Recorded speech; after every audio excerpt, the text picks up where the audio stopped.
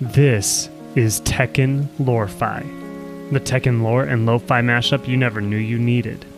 And this is our final part of a 4-part series on Kazuya Mishima, his relationship.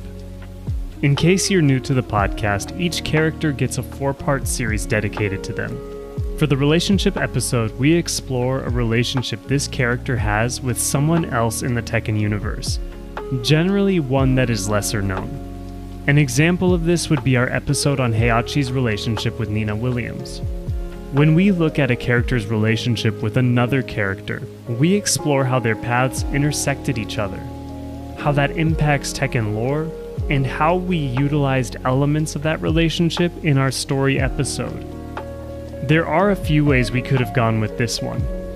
In Kazuya's Lore-Fi story, we touched on his relationships with Heihachi, Kazumi, Lee, Paul, and even Marshall. But at the end of the day, the one I'm still most intrigued by is his relationship with Lee Chaolan, his adopted brother. How would it feel coming home after basically an attempted murder at the hands of your father, only to see he adopted another child because he still thought you weren't strong enough? How would those emotions affect your relationship with that adopted brother? How can some of those themes explain the lore of both characters? That's exactly what I'm setting out to explore in this episode. So let's get into it. The adoption of Lee Chaolan. In Tekken 1, we are introduced to a really heartbreaking backstory. Lee Chaolan may be one of the more tragic characters in the series, despite how much wealth he is able to amass over the course of his life. As a young child, Lee's parents died, and he was left to wander the streets of his hometown in China. We don't know a lot about those days in his life, but Heihachi noticed he was a standout fighter when visiting China. We can extrapolate from this description of how Heihachi first discovered Lee. The first is when in the timeline this happened. Lee is 1 year younger than Kazuya. Kazuya was thrown off the cliff by Heihachi at the age of 5. If Lee is already an exemplary fighter, that means that it is likely he is beyond the age of 4 when he gets adopted. This also means Kazuya has already returned home after his attempted murder. Going beyond this, Heihachi is on this trip after he seized control of the Mishima Zaibatsu from Jinpachi, his father. So he's going to China as the boss of the Zaibatsu. In my estimation, I would put Lee's age right around 7 to 10 years old. From the Tekken 1 description, Lee is referred to as a skilled scrapper with reflexes that were amazing for a boy of his age. I can easily imagine several years of living on the street, having to fight and defend himself in order to refine his abilities enough to stand out to Heihachi. Heihachi taking him in as a son would have likely been seen as a huge blessing to a young Lee, who had to scrap for his survival every day. With Heihachi as his father, he was brought to the Mishima estate. He was taught Mishima-style karate, and he lived in relative luxury. Sounds like a wonderful situation, right? Wrong. He really was just a tool Heihachi was using in order to be a thorn in the side of Kazuya, and see if he could bring out the best and worst in Kazuya.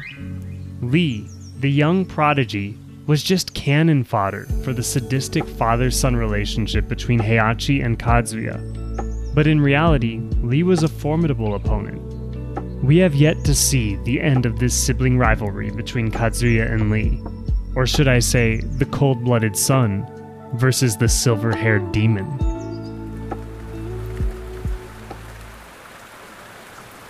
A less than warm reception.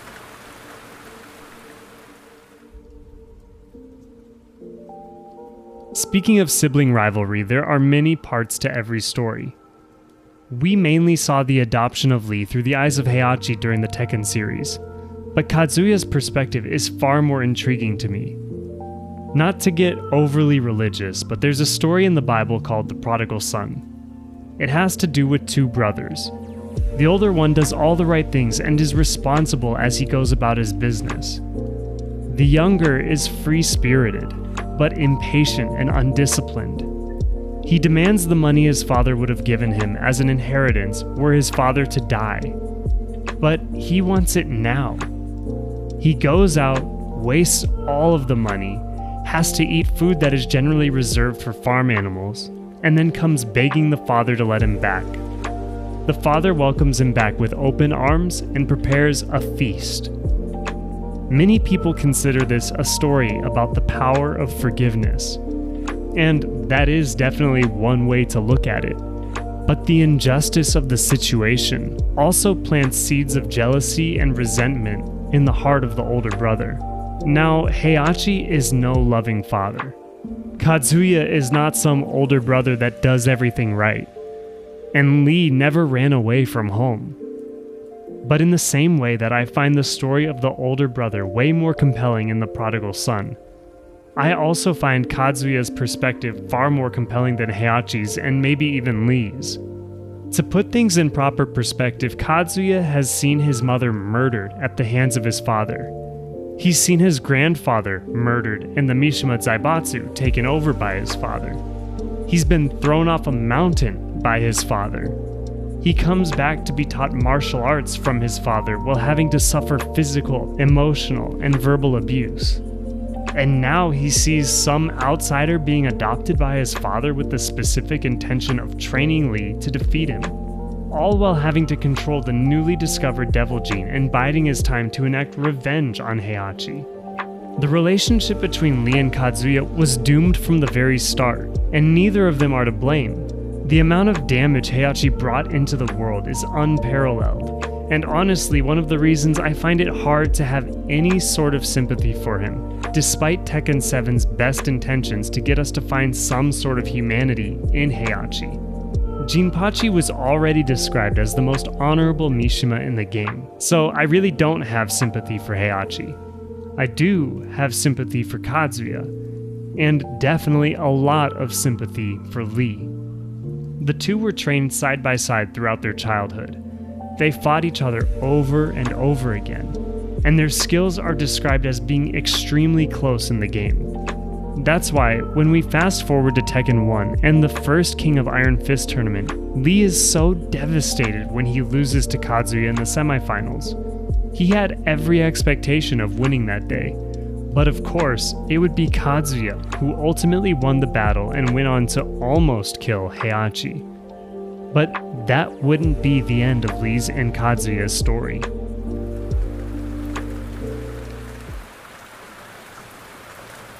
Picking sides. Lee retreated to the mountains after losing in the first tournament. He trained in solitude in order to get the better of Kazuya in the second tournament, but an unexpected consequence of this kind of training was losing the precision he had gained training every day under Heihachi and against Kazuya. As the days between tournaments increased, so did the gap between Kazuya and Lee. That is, until Jinpachi's old friend Wang Jinrei came to the rescue. It is likely that Wang Jinrei and Lee had a relationship as Wang remained at the Mishima estate even after Jinpachi was imprisoned. He also would have had a relationship with Kazuya, but I do think he sided with Lee because at the moment, he was a more sympathetic character. Lee was able to refine his fighting skills again in time for the second tournament, but he never got the chance to fight Kazuya. Instead, he was easily defeated by Heihachi, who was on his own revenge tour. In a somewhat tragic character arc, Lee is mainly just a side note to the feud between Heihachi and Kazuya, and instead of being elevated in status, Jin Kazama leapfrogs him and becomes the third party in the family feud. Lee was never blood related, and in this story he will also most likely never be a major part of the conclusion of this feud. He lost again to Kazuya in the fourth tournament, and really is just a fun piece of the puzzle in the Mishima Zaibatsu vs. G Corporation rivalry. He ends up siding with Lars Alexanderson, the half-brother of Kazuya. Lee is a man of resources and extremely high business acumen. His investments supply Lars with all he needs to form his rebel army. And even though he initially fights against Jin, he has nothing against him personally. And he eventually protects Jin from Tekken Force in Tekken 7. Ultimately, he and Kazuya are on paths that never seem able to run parallel, and are always destined to intersect.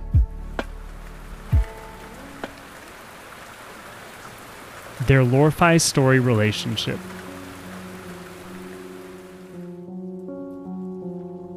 When I wrote the story for Kazuya, I wanted it to focus on 3 key elements: witnessing his mother die, being trained under his father after being thrown off the cliff, and then getting himself physically ready for his first clash with Heihachi in Tekken 1. I didn't expect to focus so much on his rivalry with Lee, but when I researched his time training under Heihachi, I really couldn't avoid the intrigue of their relationship.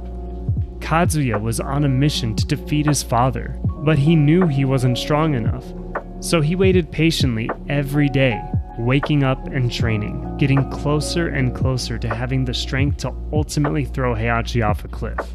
But Lee is no slouch. That's why in their first encounter, I wanted Kazuya to be surprised by Lee's work ethic. I described Kazuya as someone who would wake up early and train even before Heihachi arrived. But the first morning after Lee arrived, Lee was there before Kazuya.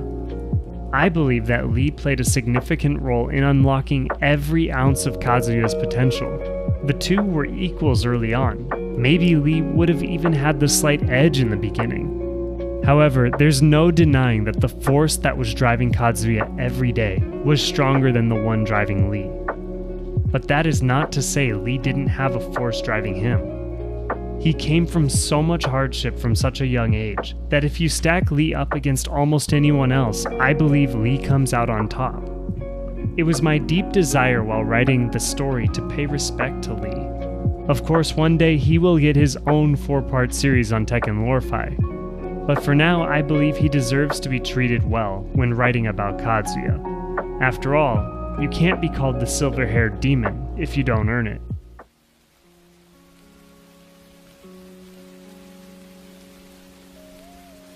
That's it for our episode on the Lore-Fi relationship between Kazuya and Lee.